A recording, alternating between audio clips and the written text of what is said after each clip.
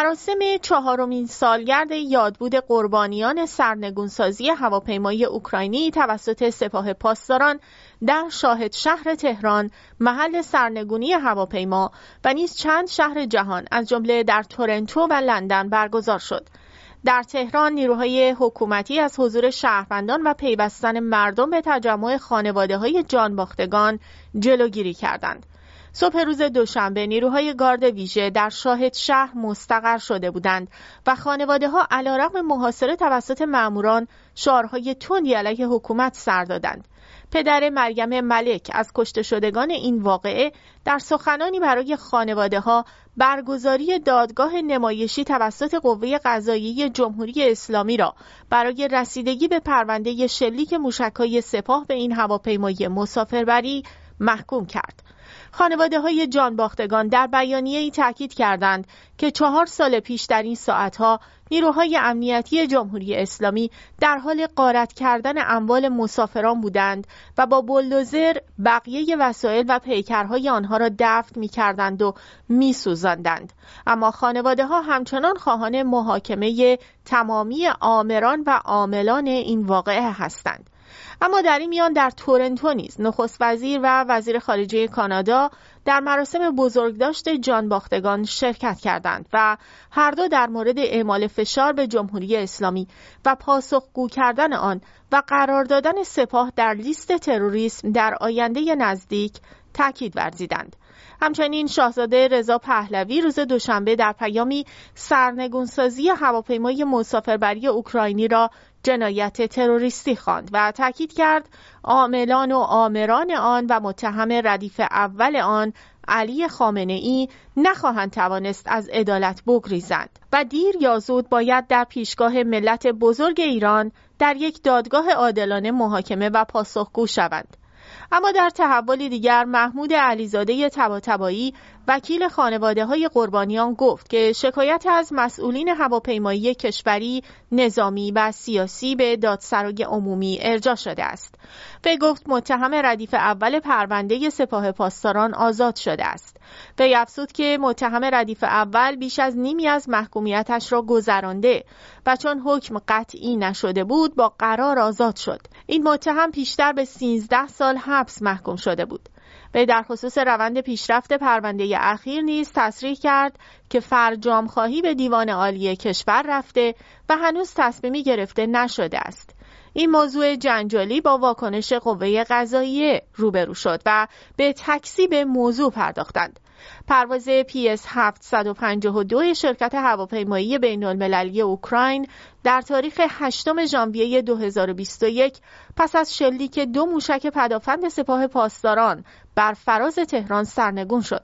تمامی 176 سرنشین این پرواز که شهروندان 2 تابعیتی ایرانی کانادایی و همچنین شهروندان کشورهای افغانستان، بریتانیا، آلمان، سوئد و اوکراین بودند، در این حادثه کشته شدند. سانحه پرواز 752 هواپیمایی اوکراین ایرلاین فقط 4 ساعت پس از حمله ایران به پایگاه‌های نظامی آمریکا در پاسخ به کشته شدن سردار سلیمانی فرمانده پیشین سپاه قدس در عراق رخ داد.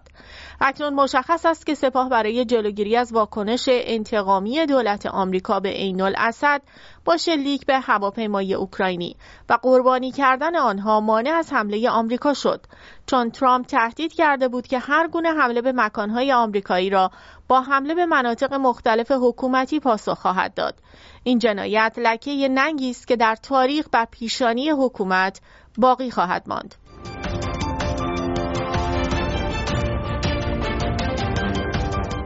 با سفر بلینکن وزیر خارجه آمریکا به منطقه خاورمیانه، موج جدید فشار آمریکا بر روی اسرائیل برای حل مسئله غزه آغاز شده است. بلینکن با رئیس امارات متحده عربی شیخ محمد بن زاید در ابوظبی قبل از سفر به عربستان سعودی برای دیدار با شاهزاده محمد بن سلمان دیدار کرد. وزارت امور خارجه آمریکا گفت که مذاکرات بلینکن با رهبران منطقه‌ای با هدف جلوگیری از گسترش جنگ غزه به لبنان و سایر مناطق خاورمیانه انجام شده است.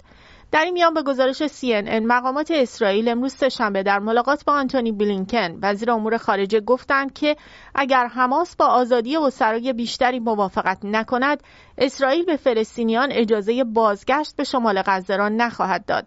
این در حالی است که پیشرفت در جهت بازگشت فلسطینی‌ها به خانه‌های خود و اطمینان از عدم آوارگی اجباری آنها از غزه یکی از اهداف مذاکرات این هفته بلینکن در اسرائیل است.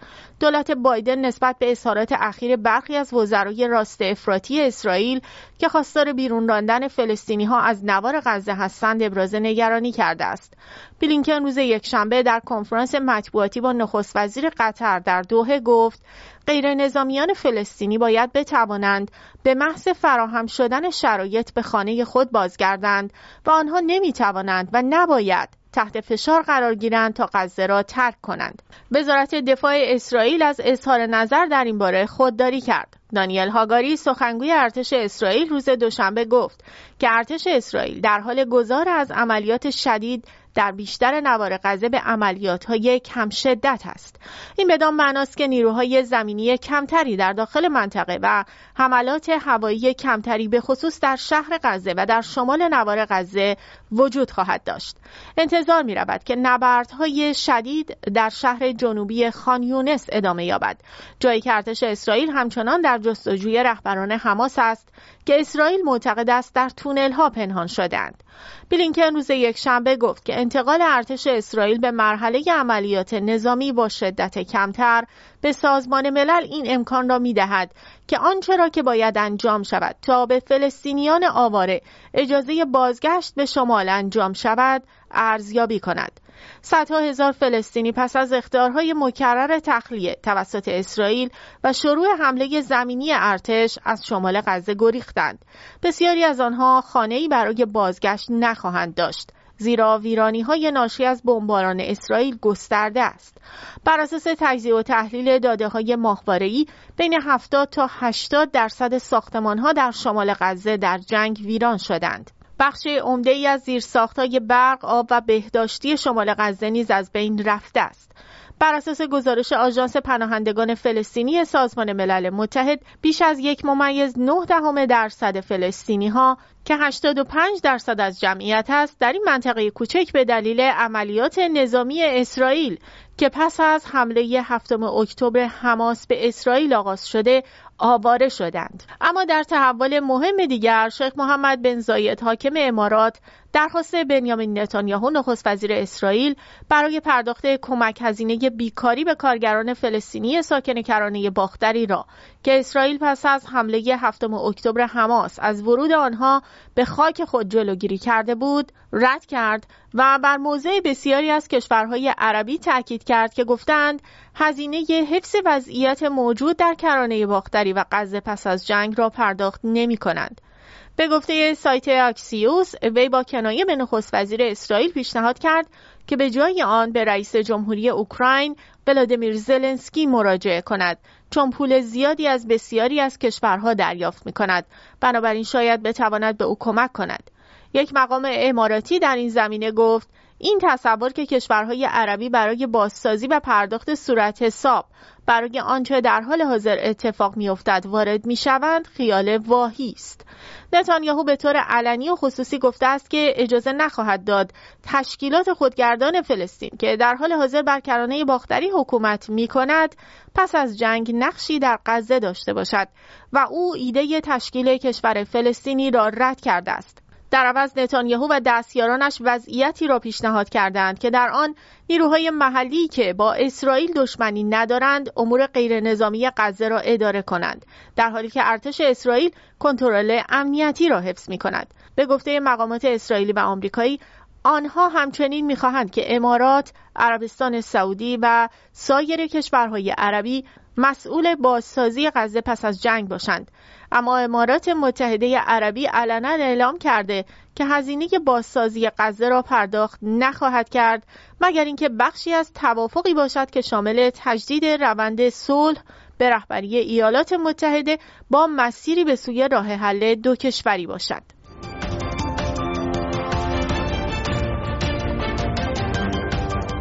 در حالی حالی که مهاجرت نخبگان از ایران همچنان یک چالش جدی برای کشور است و روز به روز بیشتر ایران را از سرمایه‌های انسانی خالی می‌کند و قبلا دولت رئیسی که حضورش در قدرت بیشترین فرار نخبگان را به همراه داشته مدعی بود مهاجرت غیر معمول وجود ندارد و اکنون مجبور به اعتراف در این زمینه شده است، در همین زمینه دهقانی فیروزآبادی، معاون علمی و فناوری ابراهیم رئیسی با اشاره به پایین بودن حقوق افراد متخصص در ایران نسبت به کشورهای عربی گفت گرچه مهندس یا استاد دانشگاهی که حدود 100 میلیون تومان در ماه دریافت می‌کند می‌تواند زندگی خوبی در تهران داشته باشد، ولی همین فرد در کشورهای عربی 15,000 دلار حقوق دریافت می‌کند، یعنی 750 میلیون تومان. فیروزآبادی اظهار داشت اگر ملاک به این سمت برود که چقدر منابع داده شود و چقدر دولت به طور مستقیم حمایت کند که بچه‌ها در ایران بمانند قطعاً اشتباه است. به افزود هر چقدر هم که دولت امکانات بدهد دستش نسبت به کشورهای همسایه بسته تر است. دهقانی فیروزآبادی که این سخنان را در همایش ملی گفتگوی نخبگان بیان می‌کرد با اشاره به این موضوع که با پول نمی‌توان نخبگان را نگه داشت گفت دست دولت در برابر کشورهای عربی بسته است. وی همچنین با اشاره به این که اگر نگاه دولت این باشد که به نخبگان امکانات، وام، منابع و خانه بدهد شکست می‌خورد گفت گرچه این نگاه بدی نیست و اشکالی هم ندارد، ولی اگر قرار باشد دولت با این نگاه به نخبگان نگاه کند به احتمال زیاد شکست می‌خورد. معاون رئیسی افزود اگر ملاک فقط این باشد که چقدر می‌شود به طرف پول داد، نه دولت می‌تواند و نه کار درستی است. امروز دیگر کسی نه تنها از مهاجرت احساس گناه نمی کند که حس خوشایندی دارد. وی تصریح کرد خواسته نخبگان زمین بازی است و اظهار داشت باید به نخبگان زمین تاثیرگذاری داد تا بتوانند نقش آفرینی کنند. این در حالی است که دهقانی فیروزآبادی توجه ندارد که به خاطر سیاست‌های دولت رئیسی هر کدام از شاخص‌های اقتصادی که بررسی شود نه تنها ثبات نیست بلکه مسیر معکوس است. نرخ بیکاری نخبگان و کارشناسان و صاحبان تخصص نیز بسیار نگران کننده است و علاوه بر این خود دولت رئیسی در همه جا نخبگان را به حاشیه رانده است. در این میان دکتر برنامه عین‌اللهی وزیر بهداشت هم سعی کرد این موضوع را منحرف کند و گفت افزایش ظرفیت بزرگترین راهبرد برای جبران خروج پزشکان و پرستاران از کشور است. وی افزود در حال حاضر سالی 10,000 پرستار جذب می‌کنیم و جذب متخصصین را به 5,300 نفر رساندیم و همچنین تعداد نیروهای فوق تخصص و فلوشیپ را افزایش دادیم و وقتی تربیت ما افزایش پیدا کند دیگر دلهره‌ای از خروج نداریم.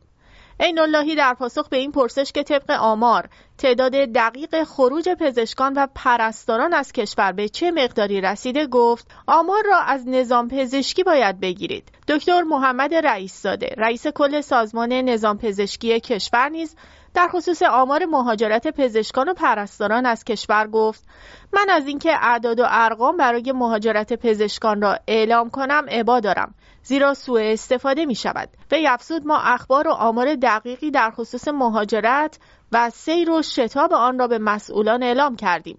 تصمیماتی نیز گرفته و امیدواریم بتوانیم جلوی این پدیده را بگیریم. برخلاف نظر عین‌اللهی وی گفت خروج حتی یک نفر از اعضای جامعه پزشکی برای ما خسران است، زیرا به آنها نیاز داریم. همچنین نیروهای ما بسیار کیفی هستند. به این دو دلیل نباید اجازه دهیم این افراد به این راحتی از کشور خارج شوند. ماندن هر کدام از این سرمایه‌ها در کشور نوید بزرگی برای مردم است که می‌توانند از خدمات این افراد استفاده کنند. واقعیت این است که این سخنان سالهاست که گفته می شود و کارشناسان و تحلیلگران بارها بر ضرورت توجه به خواسته ها و نیازهای فنی و علمی نخبگان و ضرورت توجه دولت به این موضوع تاکید کردند. متخصصان و کارشناسان بارها بر ضرورت تامین امکاناتی که بتوانند به سهولت نیازهای پژوهشی و مطالعاتی خود را تامین کنند تاکید کردند و بارها گفتند که با وجود همه محدودیت‌ها اگر امکانات پژوهشی و مطالعاتی برای آنها فراهم باشد بخش عمده خواسته‌های آنها تامین شده است. است. با این وصف مهمترین چالش پژوهش و نخبگان در ایران همین چالش مطالعاتی و پژوهشی است و دولت جمهوری اسلامی کمترین تلاشی برای تأمین این خواسته متخصصان انجام نمی‌دهد. از یک سو بسیاری از فعالیت‌های پژوهشی و مطالعاتی با کارشناسی دانشگاه‌ها و مراکز مطالعاتی متوقف می‌شوند و استادان و پژوهشگران امکان فعالیت مطالعاتی ندارند و از سوی دیگر حاکمیت با سلب خاموش امکانات از پژوهشگران برجسته و ایجاد فضای کار برای افراد کم‌توانی که به سیستم نزدیک هستند اما توان مطالعاتی و پژوهشی لازم را ندارند، روز به روز بیشتر به یأس مزمن پژوهشگران دامن می‌زند. علاوه بر این ماجراجویی در سیاست خارجی باعث شده که آینده کشور در ابهام قرار گیرد که این هم بر سرعت خروج نخبگان از کشور افزوده است.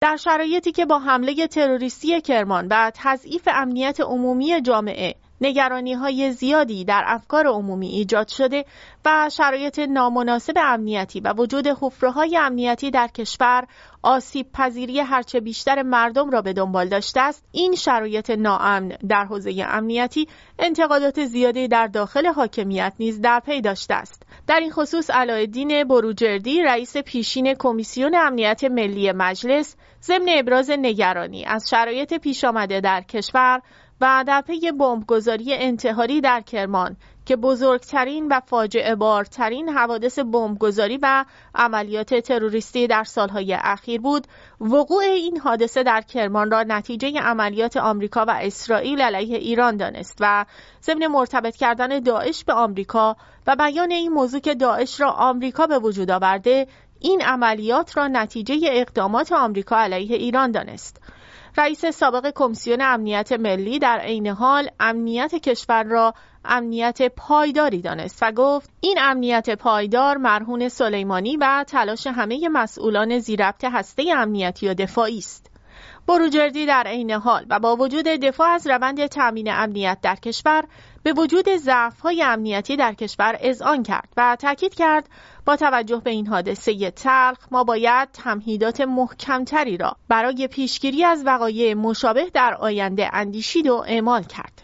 جمهوری اسلامی همواره مدعی است که در تأمین امنیت عمومی در کشور کاملا موفق بوده است و این یک شعار تکراری در جمهوری اسلامی است که اگر مشکلات زیادی در کشور وجود دارد، با این حال در کشور امنیت وجود دارد که جبران همه کاستی‌ها را می‌کند. حالا همین موضوع دستمایه انتقادات بیشتر شده که جمهوری اسلامی دیگر حتی از تأمین امنیت کشور هم عاجز مانده و دیگر حتی توان تأمین امنیت شهروندان را ندارد.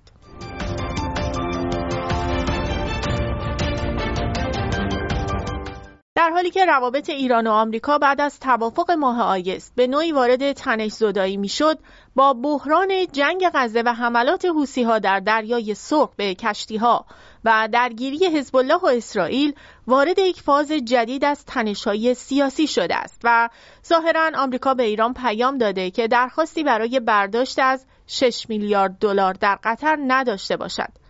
در این میان حسین اکبری سفیر جمهوری اسلامی در سوریه مدعی شده که 10 روز پیش آمریکایی‌ها از طریق یک کشور عربی خلیج فارس پیامی برای حل فراگیر بحران منطقه ارسال کرده و خواستار مساعدت در پایان دادن به بحران منطقه شده است. وی گفته جمهوری اسلامی به این نامه پاسخ داده و گفته که همپیمانان تهران حق تعیین سرنوشت، آزادی مردم و استقلال سیاسی دارند و ما جایگزین آنها در این امر نیستیم. سخنگوی وزارت خارجه نیز روز دوشنبه در تهران تلویحاً ارسال پیام آمریکا را تایید و در این حال از آمریکا انتقاد کرد که همچنان به دنبال بی‌ثباتی در منطقه است. این در حالی است که به نظر می‌رسد که احتمال تقابل منطقه‌ای آمریکا و جمهوری اسلامی بیش از سالهای گذشته شده است و جنگ اسرائیل علیه غزه عملاً توافق موقت بین آمریکا و جمهوری اسلامی را نابود کرده. برخلاف ادعای سفیر به خوبی مشخص است که مهمترین تأمین کننده اطلاعات مالی و نظامی حوثی‌ها و حزب الله در لبنان جمهوری اسلامی است و طبیعی است که رد چنین پیشنهادی می‌تواند منجر به رویارویی آمریکا علیه جمهوری اسلامی شود. هرچند دولت بایدن از چنین امری اکراه دارد، ولی به نظر می‌رسد رهبر جمهوری اسلامی فکر می‌کند این موقعیتی است که می‌تواند از آن سوء استفاده کند که اشتباه محاسباتی خطرناکی است.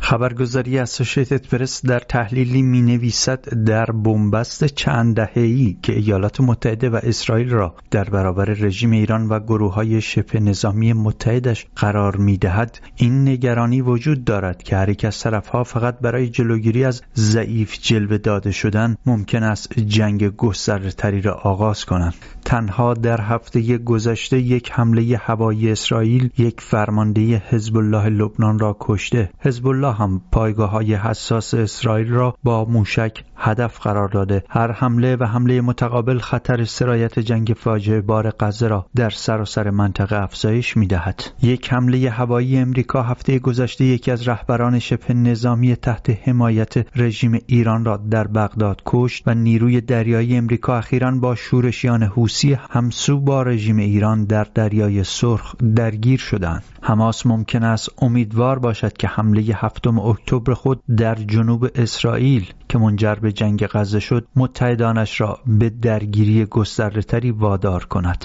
اسرائیلی‌ها به طور فزاینده‌ای در مورد نیاز به تغییر معادله در لبنان صحبت می‌کنند، حتی در شرایطی که واشنگتن قصد دارد درگیری‌ها را مهار کند. اسوسییتد پرس می‌نویسد غزه زمین صفر است. حماس می‌گوید که حمله اکتبر پاسخی کاملا فلسطینی به چند دهه سلطه اسرائیل بوده. هیچ مدرکی مبنی بر اینکه رژیم ایران، حزب الله یا سایر گروه‌های متحد از این حمله اطلاع داشته‌اند وجود ندارد. اما زمانی که اسرائیل با راه اندازی یکی از مخربترین لشکرکشی‌های قرن 21 در غزه این منطقه را محاصره کرد، هواداران رژیم ایران موسوم به محور مقاومت در سراسر منطقه به واکنش واداشته شدند. این خبرگزاری می نویسد آرمان فلسطین در سراسر منطقه ریشه های عمیقی دارد و زمانی که انقلاب اسلامی در سال 1979 در ایران رخ داده است، این برخوردها و تضاد با غرب بیشتر شده است. قاسم قصیر، کارشناس لبنانی درباره حزب الله لبنان میگوید آنها جنگ نمیخواهند، اما در عین حال نمیخواهند اجازه دهند اسرائیلی ها بدون تلافی به حملات خود ادامه دهند. او میگوید یک موضوع بزرگی باید اتفاق بیفتد